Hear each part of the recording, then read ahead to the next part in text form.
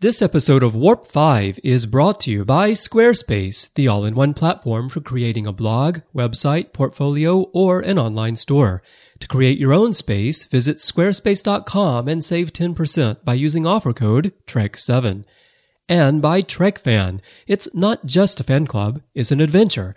You'll explore new places, learn new things, and collaborate with other fans to solve puzzles, complete real-life mission objectives, and win great prizes. Don't miss out. Help us move toward that Star Trek future by visiting trekfan.org. Plus, if you'd like to support our programming personally, visit trek.fm/donate to get our new alien badges featuring original illustration by Tobuushi. Hi, I'm Anthony Montgomery, Ensign Travis Mayweather on Star Trek Enterprise, and you're listening to Trek FM.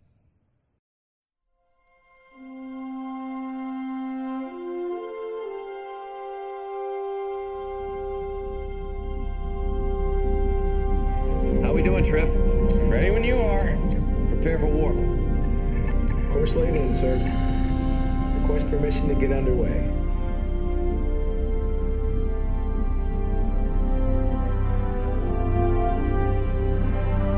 Let's go.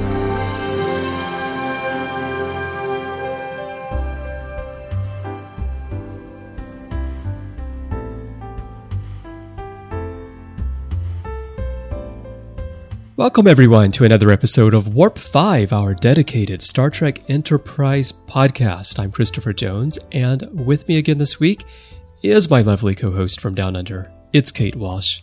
Hey Kate, how are you doing this week? Not bad, thanks, Chris. And you? Or should I say sweetie? No, I'm Chrysilic tonight. Oh, okay. Got your Enterprise hat on. Now, Kate, I have to ask you a question. Now, you're looking a little bit yellowish tonight, and when I walked in, you were climbing on the ceiling. Now, what is going on? Well, you know, in Australia, everything's upside down, so we don't walk around on the floors, you know.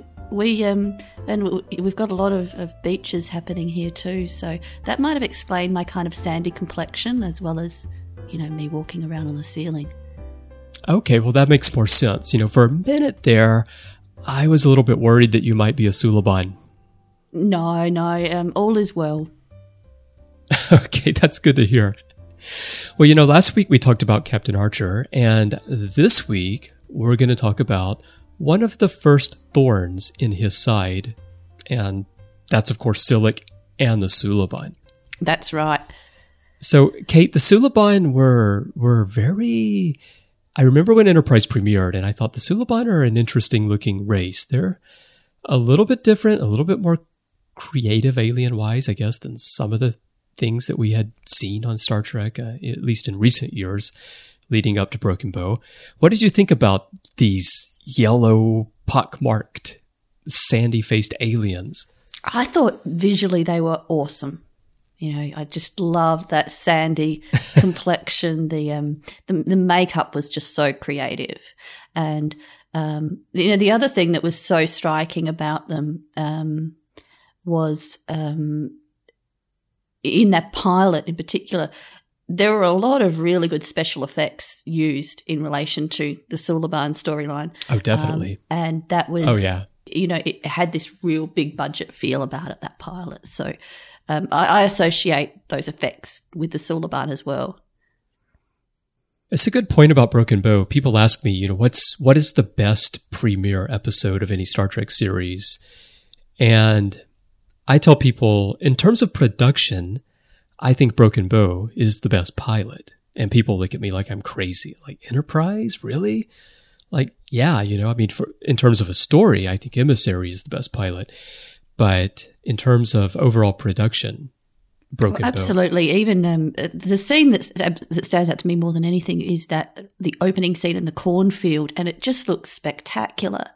But going back to the Suliban's physical appearance, the thing I really appreciated about the Suliban is that a lot of the species that we see in Star Trek, you know, like we've got the Klingons with the forehead ridges, or someone with a nose or an ear that's shaped a bit differently, and it's used as prosthetics are used, and much more so. But the thing with the Suliban is it was actually the tone of the skin.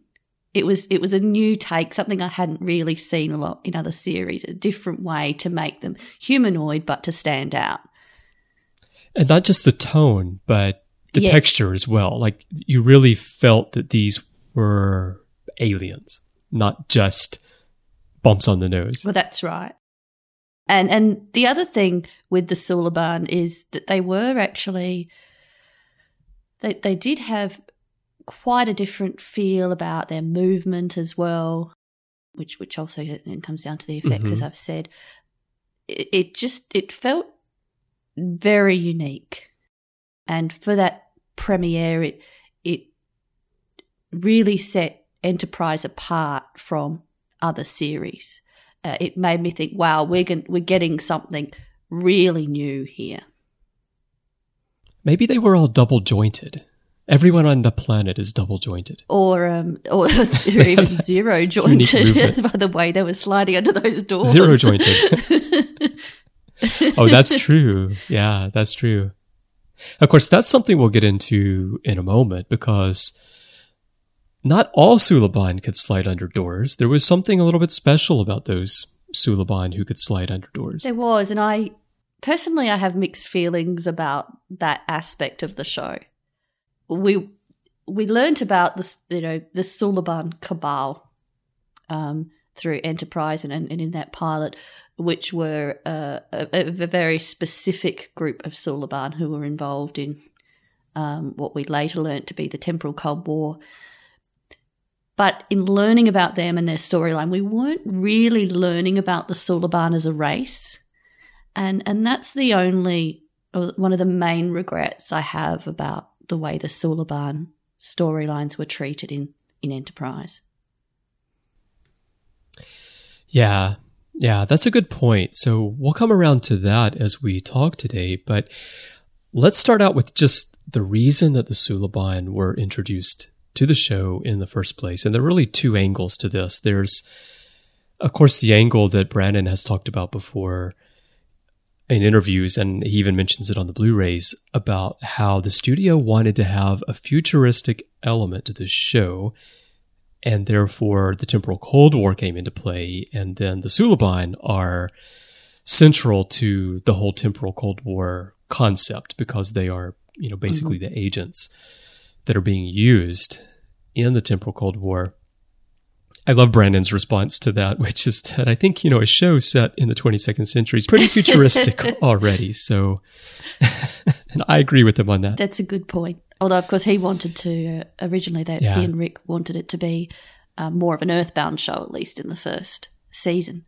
And were then kind of forced to take it into the, more into space. And as you've said, the studio were really looking for something even further beyond the 24th century, which is the storyline that the Temporal Cold War introduced us to.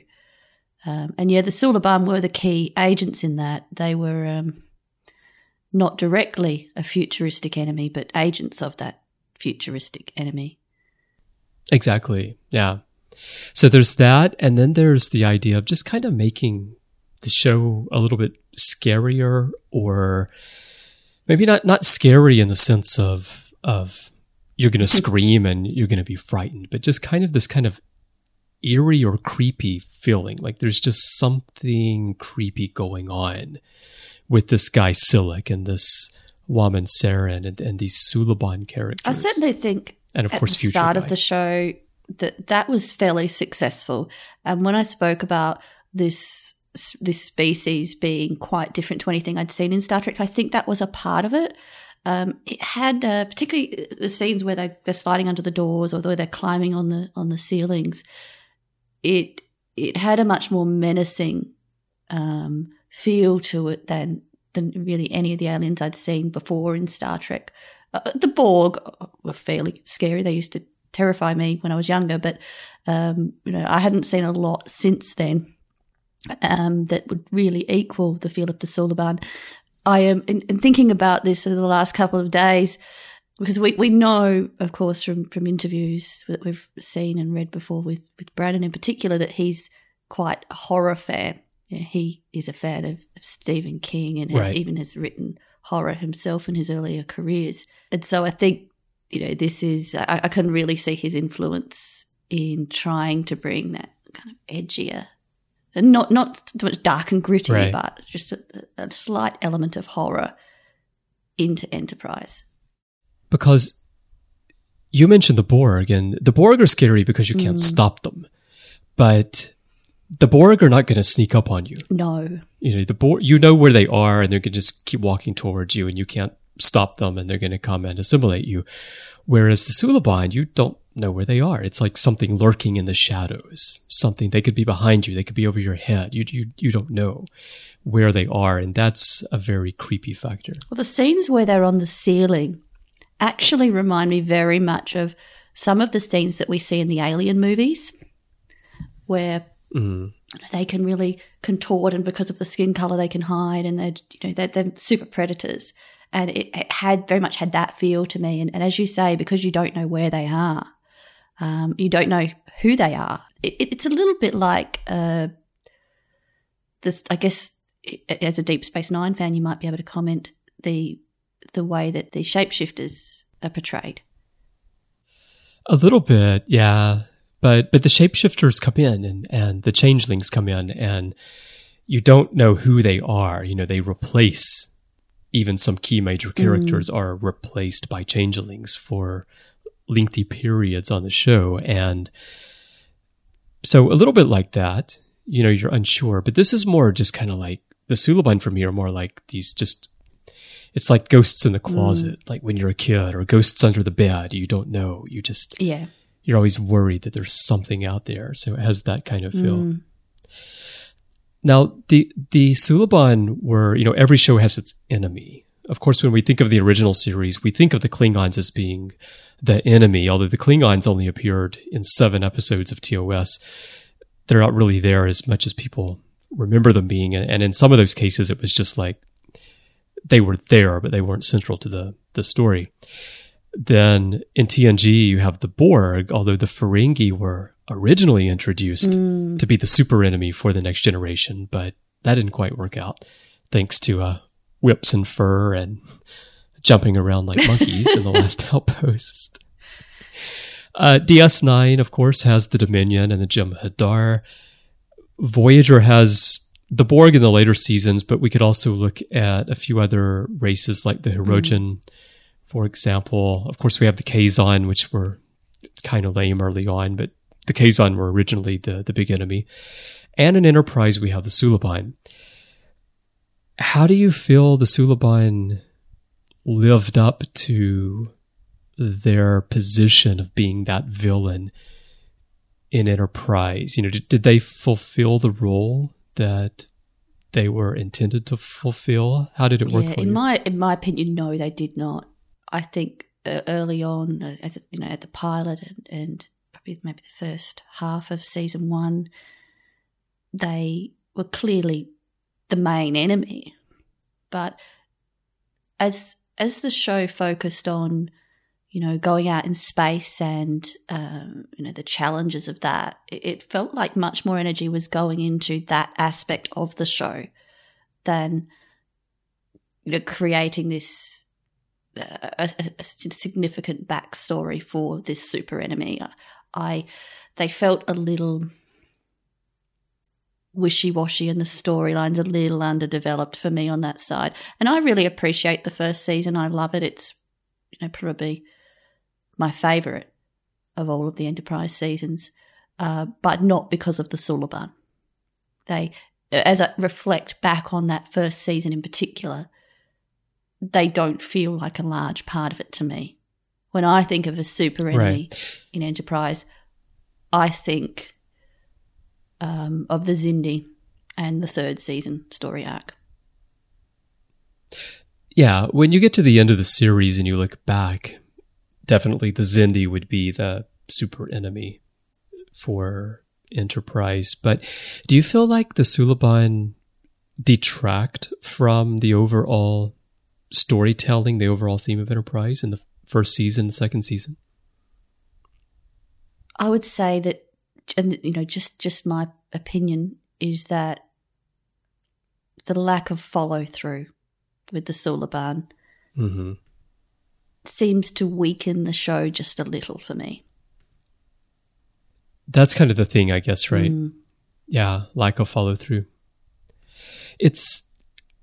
I think there was something there that could be very interesting. I'm not sure that I can really position them as the super enemy, though, because they were doing what they were doing largely to get their rewards from Future Guy in the 28th century. Yes. More so than they didn't personally have it out for humans or Earth or Archer. And there's some intrigue there that I think could have been capitalized upon that wasn't, especially when you get to like that scene on Ryza in 2 Days and 2 Nights where Archer, he has this woman, he has this love interest going on, and of course she turns out to be a Suliban, right? And that was kind of interesting. It had me kind of intrigued, but still yet it felt like it didn't quite go anywhere. Yeah. That storyline, that part of that storyline certainly got into some of that fear and doubt that we could have, and I think it would have played in very well with the uncertainty of going out in space for the first time, that we've also got this uncertainty around, can we trust these people we're really dealing with? Do we even believe their identity? And so I think that could have worked really well. But at that stage, it felt, it was, as we've said, it didn't feel to me like it was really followed through with and made into something more substantial. And I wonder if a part of that is that the show wasn't really looking at a race. They were looking at a subset of a race. Right. It could be. Or it could be just that this element of the show wasn't really part of the original design of the show. It was kind of wedged in there to meet the studio's desires for that futuristic element. So there's a little bit of a tug of war in storytelling. If you look at episodes like Strange New World or Shuttlepod 1, these types of episodes where they're really exploring, or even Terra Nova, it's where they're seeing other worlds for the very first time. I feel that's more the idea of the show, whereas the Temporal Cold War, the Suliban element, feels more like traditional Star Trek. Yes. In the sense of a storyline we might have in any of the other Star Trek series. And so there feels like, to me, a little bit of a creative tug-of-war going on here, and maybe... And that maybe the hearts of the writers weren't really in that storyline. Right, exactly. Like the original concept of the show was winning out a bit more over this. And so this was here, but it was underdeveloped. And it left you just kind of wondering, like, if it's going to be in the show, you want it to have more follow through, to grab you and pull you along through the storyline a little bit more, because otherwise you feel like it's just taking up time from the parts of the show that you really want to be seeing. Yeah, that's it. And when we look at the Xindi storyline, I mean, that really was a very deliberate thing. Their hearts had gone into it, and that's reflected in the status of that enemy and what we feel is at stake in fighting that enemy. Now, the Suliban themselves, the backstory, which you have to kind of piece together from things that are said in different episodes, is that their planet became uninhabitable in what would be on our calendar here on Earth around the 1850s. So that means for about 300 years, this race has been roaming and been nomadic because their homeworld had been rendered uninhabitable. And so then in 2151, so it really is 300 years later, they have their first contact with humans because of the fact that Klang ends up on Earth, and the Suliban are trying to start this Klingon civil war. And so that's how they end up encountering humans and trying to disrupt, Archer taking Kling back to Kronos. So it's kind of interesting, and they're a race that was pretty much like humans. They weren't really more evolved than humans, but they were getting this ability, this technology to genetically enhance themselves from some guy who we all call Future Guy in the 28th century as a reward for helping him manipulate historical events as part of the temporal Cold War. And so that leads us to the question, really, of whether or not the Suliban are terrorists or if they're pawns being manipulated by Future Guy. And it's very interesting to me that before the 9/11 attacks on the United States, Rick Berman actually chose the name Suliban based on the Taliban. Yes. So Suliban, Taliban, and mostly because he said it was just it was an unusual or exotic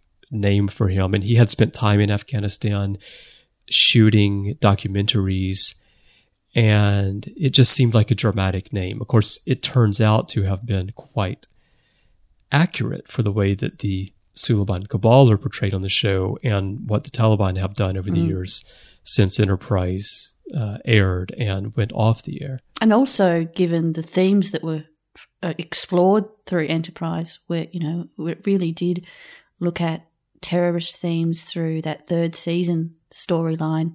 And it's quite ironic that there was that link, in choosing the Suliban name based on the Taliban, quite prophetic in some ways. It was, yeah. Well, what do you think? Do you feel like they were terrorists, or were they just pawns for Future Guy? Maybe this is partly why I don't really buy the super enemy thing, and not to make excuses for the Suliban, but if we think of their backstory, this is a displaced people. We don't know the entire motives of why they were looking for these genetic enhancements other than to speed up their evolutionary process. But I couldn't help but think of them as a vulnerable group that are taking extreme measures and what I would consider immoral measures to advance themselves. And that might mean that they are an immoral group of people, but I don't know that I would go so far as to call them terrorists in and of themselves. I felt like they were being quite manipulated and a lot of the time quite ignorant of what the consequences were going to be of their actions. Yeah, I tend to agree. I think for me to classify them as terrorists, I feel like they have to have a motive themselves beyond trying to enhance themselves or, to speed up their evolutionary process or what have you. And although you could look at things like attacking Klingon outposts in an effort to ignite a Klingon civil war, you could certainly look at that and say, well, those are acts of terrorism. They were doing them on behalf of Future Guy. I wish he had a better name. We don't really know. Although, we've been told now that in season 5 we were going to find out that Future Guy was actually Archer, who was trying to right some wrongs by manipulating history. But again, that comes from Manny Koto's magic bag of hindsight, as we refer to it on the Ready Room. All the things that have been revealed that we would have found out about various characters or plot lines in the 5th season. Particularly the one about where Porthos was actually a cat. That was, I don't know where they were going with that, but T'Pol was half Romulan. That's a real one. And Malcolm Reed actually was a ladies' man. And Travis actually had all the lines, and they had to rewrite them so other characters had something to do. But no, here, so the Suliban, they're doing these things because they're being directed by Future Guy to do them. And so to me, that really makes them pawns and not terrorists. I think they are pawns in this temporal Cold War. Future Guy and whoever else is involved in manipulating them has identified a vulnerable race, as you described them, and realized that they can manipulate these people. And that's what they're doing. Because the Suliban didn't have their own direct agenda against humans or Klingons, which is what you're saying, I think.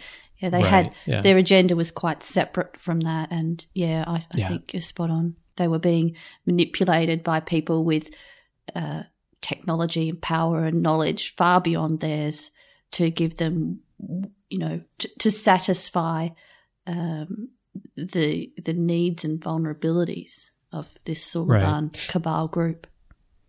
And it's very tempting for them too, because I made a list of things that they got in exchange for helping. In terms of genetic enhancements, they gained the ability to shapeshift. They had enhanced senses. They could survive extreme environments that would kill humans or most other humanoid species. They were able to climb walls like spiders. I assume that Spider-Man was probably a really very, very popular comic and cartoon series and later film franchise on the Suliban homeworld. And you might think, well, their homeworld was rendered inhabitable in the 1850s. How would they know about Spider-Man? But, they're receiving all this stuff from the future. So, well, exactly. I mean, easily get it. They even have the 4K edition of all the Spider-Man movies. So they also gain the ability to slide under doors. And, that would come in handy. Particularly if you've lost your keys. Exactly. Exactly. They also gained other technology like these sail ships that had tractor beams and cloaking devices. They had those stealth cruisers, which came in handy when they tried to frame the Enterprise crew. And they had those big space stations where they could assemble the sail ships together, like hundreds of these ships, and they assembled them together. And they could house thousands of Suliban individuals on those. I mean, these were all things that were quite far advanced over human technology, even though the Suliban as a race were really not any more advanced than humans. So it was very tempting for them to help, and they really received a lot of stuff there. But as we talk about them being terrorists, we talk about the Suliban cabal being a terrorist organization. That's how it's portrayed, even though we really see them more as pawns. And I feel like in Enterprise, we've talked about this, off the air, that it feels a little bit like a one-sided story, doesn't it? Like we're not really learning about the Suliban. We're learning about this really small sect that is carrying out terrorist activity on behalf of Future Guy. That's right. And as I mentioned, before, we could have learnt so much more about the Suliban as a race, but we also probably could have learnt more about the Suliban cabal and their own backstory beyond just being pawns being manipulated by Future Guy. But certainly there's an episode of Enterprise called Detained where we're exposed to other members of the Suliban race. When Archer... Oh, yes. Detained is a good episode. That's where Al questions Sam about all... Wait a minute. No. No, it's not Al. It's Gat who questions Archer about Saren and everything else that's going on. Sorry, I got my quantum leap and Enterprise there. I mean, Dean Anderson was there. Scott Bakula was there. I remember seeing a large supply of paper clips as well. But yeah, Detained is a good episode. That's the thing. Like I was saying earlier, like there's some intrigue there. Detained is an episode which lets us know that there is more to the Suliban than just these little tidbits that we've been getting about the Cabal and their role in the Temporal Cold War. Although we learned a little bit more about the backstory of the Suliban through that episode Detained.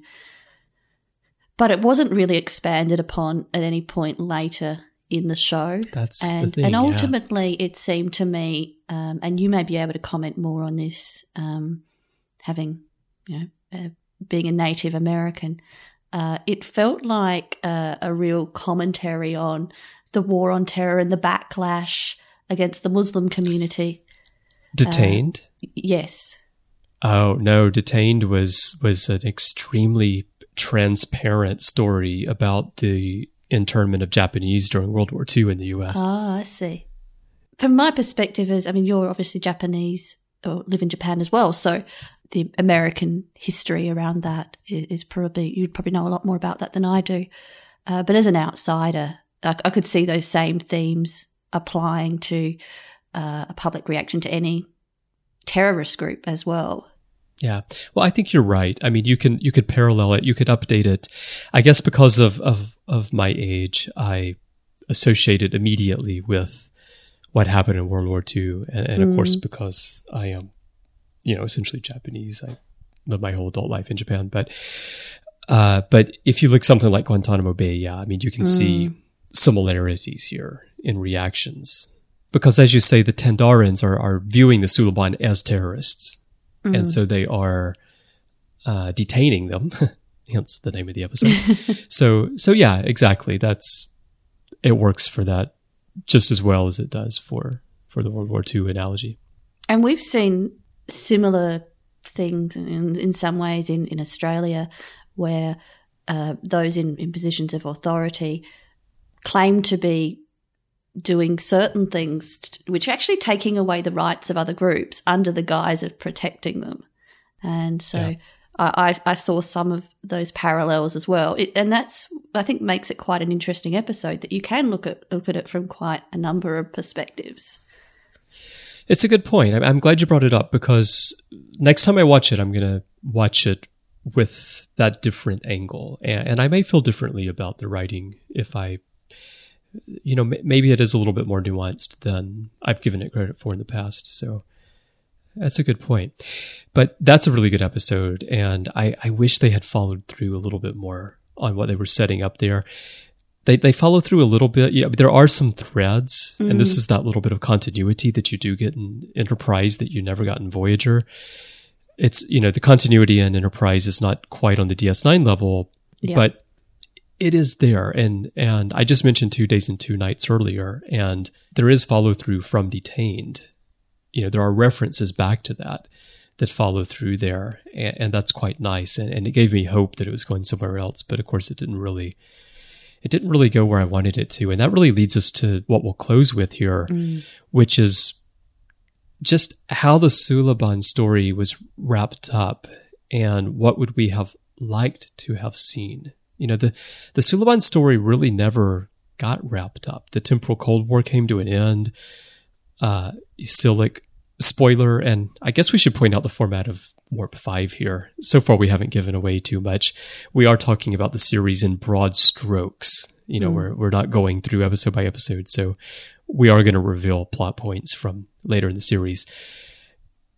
As the temporal Cold War wraps up on Earth in 1944, Silic dies, and that's kind of the end of the Suliban as well. And it really fizzled out, It's almost like Kirk's death in Generations, it just left you like, that's it?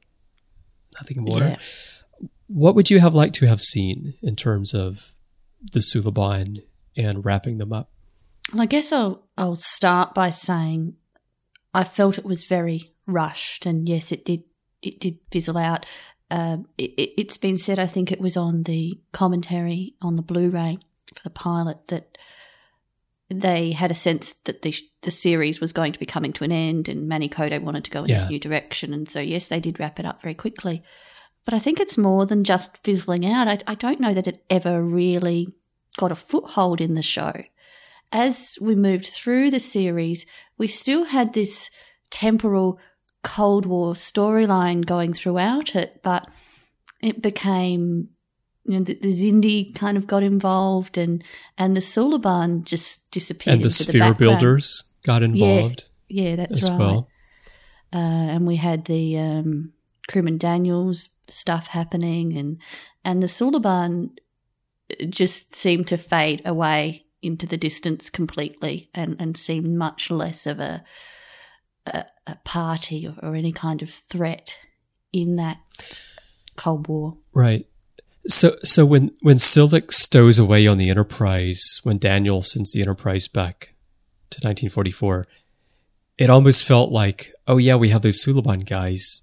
Yeah. Let's send Silik back so that he can be part of this, of wrapping this up, didn't it? Yeah, that's right. And it was they just had lost their power and their sense of threat by that stage. So I guess I would have.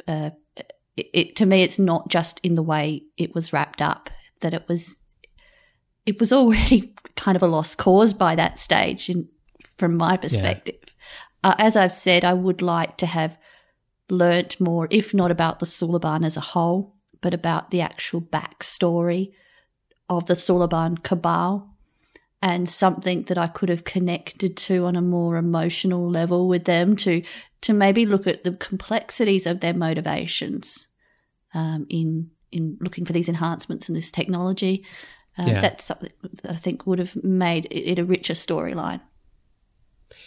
It would have been interesting. And maybe that's, when Brannon talks about how the Temporal Cold War was really an idea he had for another series that just kind of got adapted to Enterprise. Maybe if that had been its own series, those could have been the kinds of storylines that we could have gotten, and we could have, explored the motivations behind this race. And if I think that storyline had been given its own, I mean, it's a great idea. It's a very creative idea. Right. Yeah. But it wasn't allowed to stand on its own. There were other objectives for the show. And as we've said, I don't think that the heart of the writers was really in it in this context. It wasn't in their original design. That's not to say it wasn't a good idea, or that they did I wouldn't go so far as to say that the writers did a poor job in executing it. I think they were just cross purposes with the show. I think you're right. Yeah. So my final thought on the Suliban is that, as you just said, I think it was an interesting idea. I think there was a lot of potential to go somewhere with that story. But I do feel like it was creatively at odds with what they really wanted to do with the series. And so, yeah, I mean, saying maybe their hearts weren't really in it might be the case, as you just said. I think that might be the case. So we'll never know what could have been done with the Suliban, because, unless we get that 5th season on Enterprise. But of course, the Suliban aren't going to be part of that because they're gone at that point. Yeah. So, I don't know. Good effort to create an interesting alien race, to be a thorn in the side of Archer and his crew. Didn't quite work out fitting it into the fabric of the show, but there are certainly good moments involving the Suliban, and there are very memorable moments from the show that wouldn't exist without Silik and without the Suliban. So yeah, I'm just kind of so-so on the Suliban, I suppose. Yeah, and I don't want to be too harsh on them, but I know that there are some viewers of Enterprise that feel there are elements that are lackluster or not quite coherent, and I suspect the Suliban is a part of that. It is for me at times. Could be. Yeah. Well, it's been fun talking about the Suliban, Kate, but this is just one of the Trek topics that we've been talking about on Trek FM this week. So let's give everyone a quick look of what you may have missed elsewhere on the network. Previously on Trek.fm, The Orb. In the pale moonlight. It's really probably the most fantastic thing, because everyone can do it. I mean, if you haven't seen Star Trek, you've seen that meme, rolling around. It's a fake! The Ready Room. Spark's brain. Oh, sure. Yeah. You've spent time of your life trying to keep the show on the air, and you're rewarded with... He's worse than dead. Come on, Bones, what's the mystery? His brain is gone. Deck 8. Star Trek Online. The long-awaited and anticipated Tribble Test Reward, which to many people's shock and amusement and surprise was actually a Tribble. To the journey! Neelix. This guy's like the Fred Sanford of space. Yeah, exactly. That's exactly what I thought. Exactly. Commentary, Trek Stars. Someone is bleeding. There's the whole thing where she's like, I've never met a man like you. And then, she like turns on a dime and does all this stuff. And then, we'll get into that later. But Trek News and Views. Voyager Season 7. This is the thing. I know the Doctor is created in the image of Zimmerman, and Zimmerman's bold and blah, blah, blah. But surely to God, if you was creating an alter ego of yourself, you would give yourself hair. Literary Treks. Stellar cartography. The big thing about the Dominion was they kept talking about how Vulcan and Earth and all the Federation homeworlds were threatened. Well, if you look at the map layout, if they're going to be threatened, that means the Dominion was right on their doorstep. And that's what else is happening on Trek.fm. So check out these shows and get your daily Trek talk, because we have a new show on some topic coming out every day. So, Kate, as I said, it's been very interesting talking about the Suliban, and you actually made me think about them in a different way, really, than I have. And I've seen the series through quite a few times, and especially Detained. I'm going to have to go back this week. I'm going to have to watch Detained and watch it with new eyes.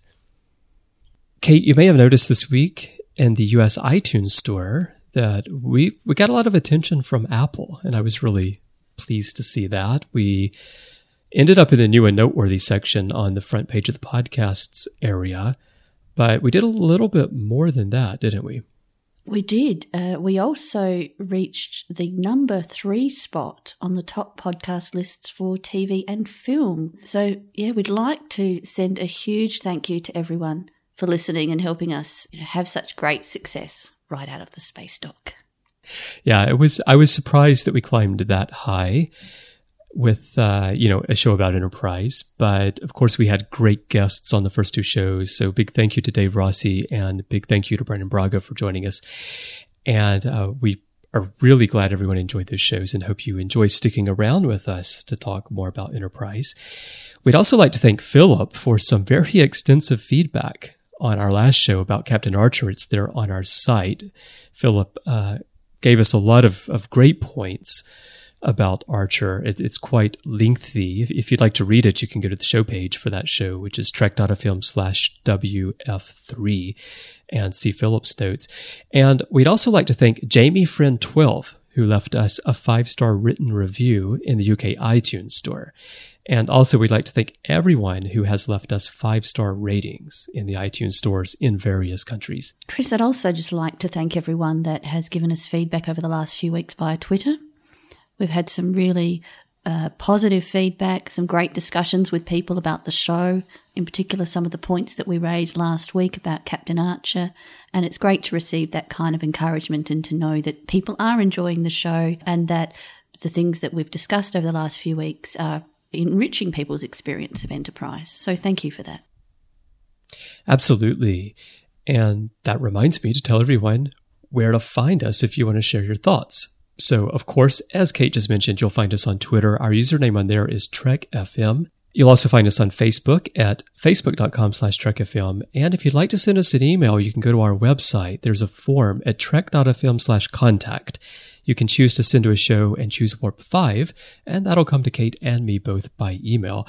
And if you'd like to send us a voicemail, you can go to any page on the website, look along the right-hand side. You'll see a tab that says Send Voicemail. Just click that. A box will pop up. You can record a message using your webcam's mic and upload it to us as an MP3 file right there from the box. Now, Kate, we gave everyone the Trek FM account on Twitter. What about you? What if people want to find you personally? If people want to find me personally, you can find me on Twitter as well. My handle is at KateIsGreatOK. And if you want to follow me, if you follow the show, just send me an @ reply and I'll follow you back. Excellent. And if you'd like to find me, my username is C. Brian Jones. That's the letter C and Brian with a Y. And you can find me pretty much everywhere in social media under that username. You'll also find me elsewhere on the network every week on The Orb with Matthew Rushing, where we talk Deep Space Nine, on Literary Treks, also with Matthew, where we talk Star Trek books and comics. You'll find me on The Ready Room as well, where we talk about all 5 of the live-action series as well as the movies, with a very diverse panel of guests that changes every week, so come check us out over there. And before we go, we'd like to ask everyone to please support our sponsors for today's show. It's very important to us that you support our sponsors. It helps us bring this programming to you every week. And the first sponsor is Squarespace, which is the web's best hosting and CMS that makes it simple for you to create a beautiful blog, website, portfolio, online store, or really anything you can imagine. I use Squarespace myself. I have for about 6 years. I absolutely love it. And I'd love for you to create your own space today as well. I promise you're going to love it. Just go to squarespace.com for your free 14-day trial and then use offer code TREK7 to save 10% on your lifetime purchase on new accounts. Also, please visit trekfan.org. It's an amazing chance for you to come together with fans to do more than just talk about Star Trek. Now, Kate, I love to talk about Star Trek. I think you love to talk about Star Trek as well, don't you? Yeah, you can't shut me up about Star Trek. That's why you're on the Star Trek podcast. But, you know, we can sit around and talk about Star Trek all we want to, but we're never really going to get to that Star Trek future by just doing that. We need to be more active. And that's why you need to go to trekfan.org, because there you can collaborate with other fans to solve puzzles and complete real life mission objectives. It's a great way to learn. It's a great way to help us move towards the Star Trek future.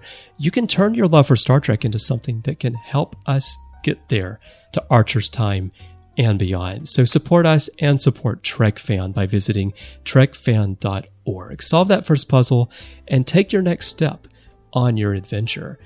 And lastly, if you would personally like to support the network and our programming, visit trek.fm/donate. We have 8 new alien-themed badges as a thank you for your contribution, and they're perfect for your shirt, your bag, or even your Starfleet blue undies for you Enterprise fans.